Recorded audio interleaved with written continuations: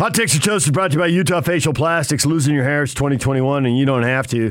UFP Hair Restoration offers a range of cutting-edge therapies to restore the thick hair permanently. Just text HAIR to 801-960-3137 for 15% off any hair loss treatment, or visit www.utahhairmd.com.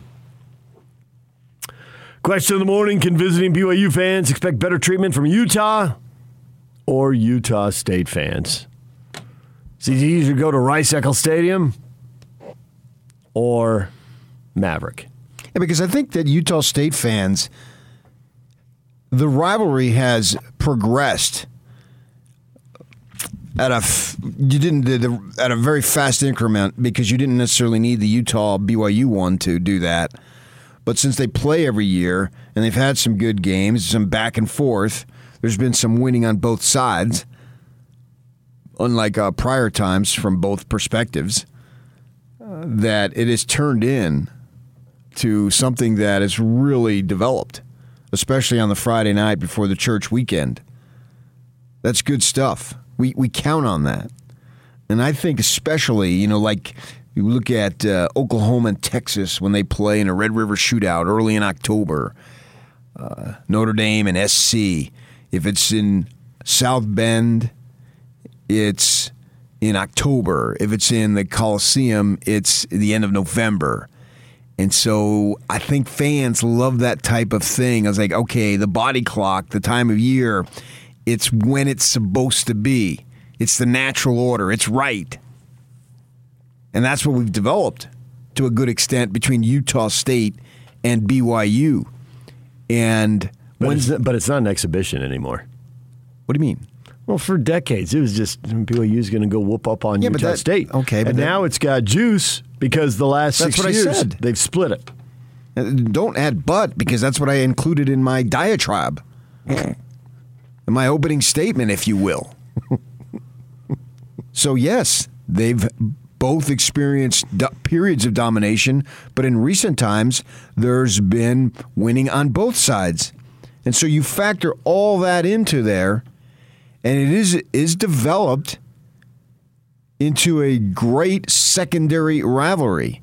You can only have one primary rivalry, but you can have multiple if you're fortunate enough to have secondary rivalries. And BYU, for an independent, has that, as does Notre Dame. The parallels between Notre Dame and BYU are just striking. Tweaking people now? How's that tweaking? You know how it is. They're institutions that both love Jesus, right? We can put that out there, right? BYU could use a touchdown, Jesus. There's no tall buildings to put it on. It's called Gunnar Romney. Okay. They got two buildings they could put it on.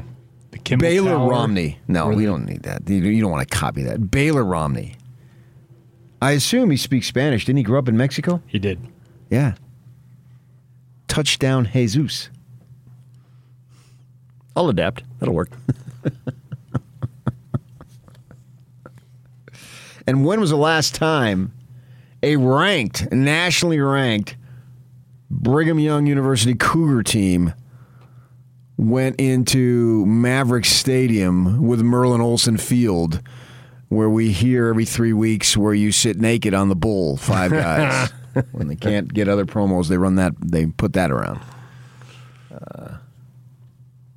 So we know about that thing too. This is a monumental game, and they've developed quite a tradition. This rivalry has formed right before our eyes. Fact. And it's why, as we were discussing yesterday, it should continue.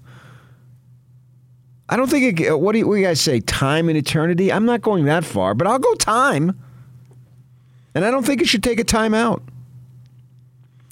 Joe says all rivalry fans in Utah are horrible to the other team. Joe expects horribleness. El Rongarino. What was that guy's name, the author? He went down to the Ed, and he didn't hear one cuss word. Hey. What's that guy's name? Jeff something? Jeff Benedict does not want any part of this right now. Why not? Just joking. He said it. Were you with us when he said it? Yes. He wrote it. He said it. Yes. He. And the very next week, I went to a BYU game. I walked down to that field, and I heard a string of profanity that would have made him Not blush. from BYU fans. Oh, yeah, it was. It was not! Stop and cease and desist. I implore you. Jeff Benedict, the Rolling Stones, the surviving members, obviously, are now on tour. They opened up Sunday night in St. Louis, all right? I mean, if you start those guys up, they'll never stop. And Jeff Benedict, I seen this somewhere, had an opportunity before they undertook the tour. They did a private show, and Jeff Benedict was there in a very, as I understand it, intimate gathering. Ooh. Right. See the Rolling Stones in front of like 17 people? Need a little bigger crowd than that. Okay, 27. That would be way cool, for sure. It's like that time that McCartney, somewhere over in England, was at some pub, and they had a curtain there, and people were sitting there, and they raised the curtain, yeah, and there he was. That was for a TV show. Paul McCartney himself. Yeah. And all the people were just like, stunned. What? And the look on their faces, because they had the cameras, because obviously they knew who was behind curtain number 1. And it was going, you were not going to trade that for what's behind curtain number 2. If it's Paul McCartney and his band, and it's just a little bar type thing.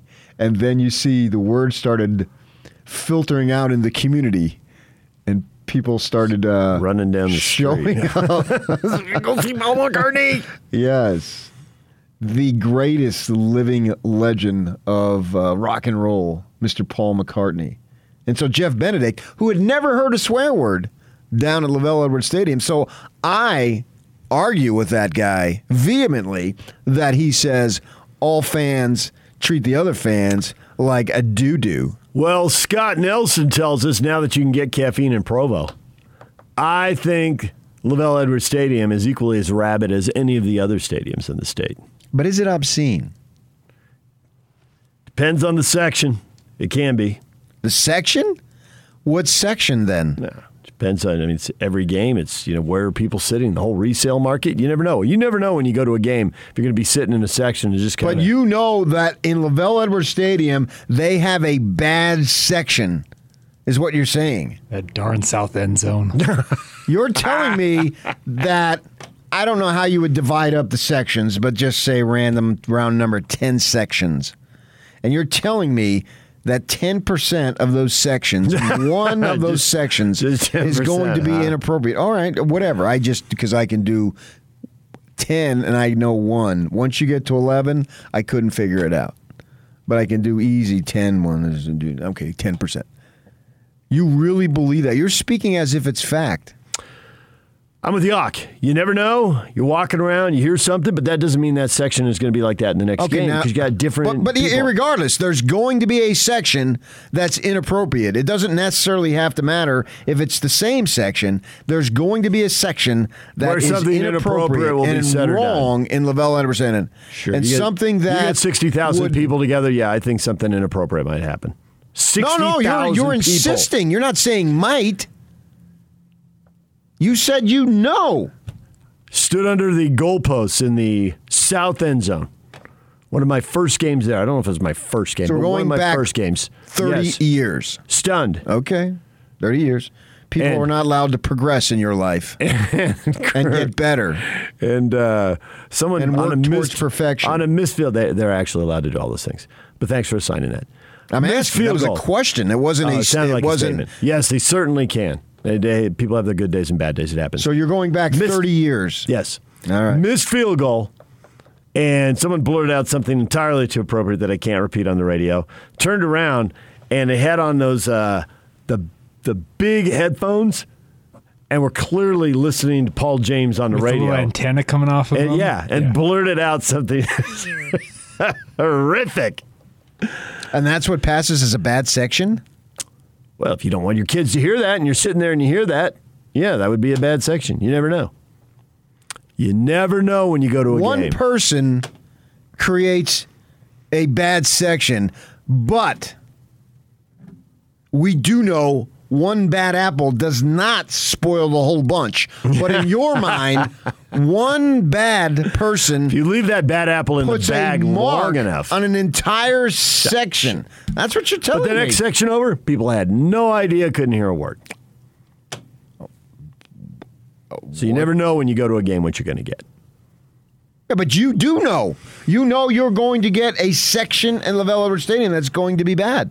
You just don't know. That's a surprise. Is it section number 1? Is it section number 5? That's the mystery. But you do know, according to you, that there's going to be a bad section. You go to a Raider game at the Coliseum back in the day. I wonder how the Raider games in Vegas are, if they're any different. Yeah, but we're talking college here in Utah. We're not talking Raiders there. But the more alcohol you introduce, the more problem you're going to have. You see a fight in one section across the way, but in your section, there's nothing going on. It's just a bunch of people sitting there watching football.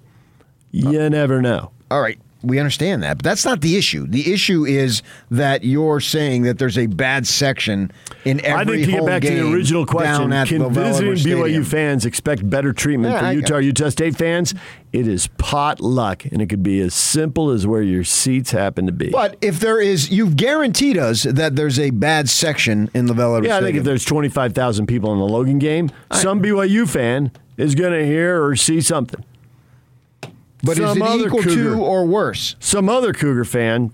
I mean, you put together a statement of fact, and then you try to generalize that fact. No, that doesn't work. Once you put together a statement of fact, then don't try to logic and generalize it. Don't run from it. Embrace it hard. Jeremy has a story for us. Clint says Utah State is very classy. And there's nothing to worry about. Okay. Now let's get a story. But there's something to worry about at LaVell Edwards Stadium, according to David James Snigeldorf, an employee of KUTV, a station that I am no longer employed by. I think there's something to worry about at Maverick Stadium. But let's go to Jeremy. Jeremy, good morning. All right, I'll keep it fast because you guys are busy, but go ahead. Love the show. Take my son down to the game. A buddy of mine, BYU fan, gave me tickets in the student section. Obviously, we're Utes fans. We're sitting there. People are super nice. A lot of young couples and babies. But there's these 5 return missionaries in front of us with their girlfriends and fiancés. And as the game starts and it's looking ugly, this is where the 2 Utes bump into each other in overtime, and then the guy, tight end, runs for a touchdown to end it, right? Yeah. And they just start, throughout the whole game, just F-bombing every 3 seconds. I mean, just every 3 crazy. Seconds? It was like bad. In a minute, that would be 3, 6, 9, 12, 15. Go ahead. Yes. Go. Keep talking. That would be like 20 F-bombs in 1 minute. The horrible part about this is that my son, who's 7 years old, looks at me and says, "Dad, is this Jesus' school?"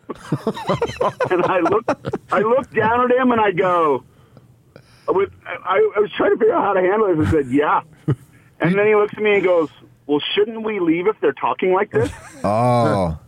And what did you tell him? So third quarter, we bailed. And I had to listen to it on the flipping radio ride home. So you listened to it on the flipping radio, which tells me your son at 7 was just 1 year away from the age of accountability, but yet he knew what accountability was. Am I right, Jeremy? You are right, sir. Anyway, it was frustrating because I wanted to stay for the game, but when your kid looks at you with those eyes like, what the heck's going on, you got to leave. And now I have to admit, the fans around us that were with their kids and stuff were like telling those guys to shut up, and they were being rude to us a little bit. But those guys were just on their own mission to do their how own do you thing, know they were returned missionaries? That was my exact question. It's like a name tag on their back. They're sitting there at the beginning of the game talking about their missions, talking about their girlfriends and fiancés. So there's a whole conversation about it, right? And then when we're watching the game, and they're rolling off on these refs. They're cussing, swearing. Yeah. It was just. Well, clearly they went stateside on their missions, don't you think, Jeremy? I don't know. I'm not going to answer that question, PK, in any way, shape, or form. Where did you go? Korea. See, and you know better. Well, actually, you could swear in Korean and nobody around them would know. But see, those guys, they didn't learn a foreign language, so they knew dirty words in English because they went stateside, right? It makes sense. Even though you didn't know, you can put 2 and 2 together and you can come up with an F-bomb. So anyway, my point is, DJ has his time frame. Yeah. Years later, they're still doing it. But the thing is, it happens everywhere. I don't care what anybody says. Right. I sit in my section in the north end zone and listen to my friendly fans cuss and swear, so whatever. Well, tell them to shut the hell up. I do. Let's see. First game of the season, I take my 10-year-old daughter, and I said, they're swearing. I said, hey, you can't swear. You have to use, slang that's not swears like fetch and freak. And they did. They were really cool about it. Well, man, you're swearing against Weber State. What's it going to be as the season progresses? Well, you know, pace yourself. You know at that point. Hey, we know where we're going. We're good. Hey, all right, thanks for the stories, Jeremy. Yeah, there you go. There you go. Jeremy with the stories. Return missionaries, is that any way to impress the honeys? Probably depends on the honey. Because, what do you mean depends on the honey? If it depends on the honey, is she a honey?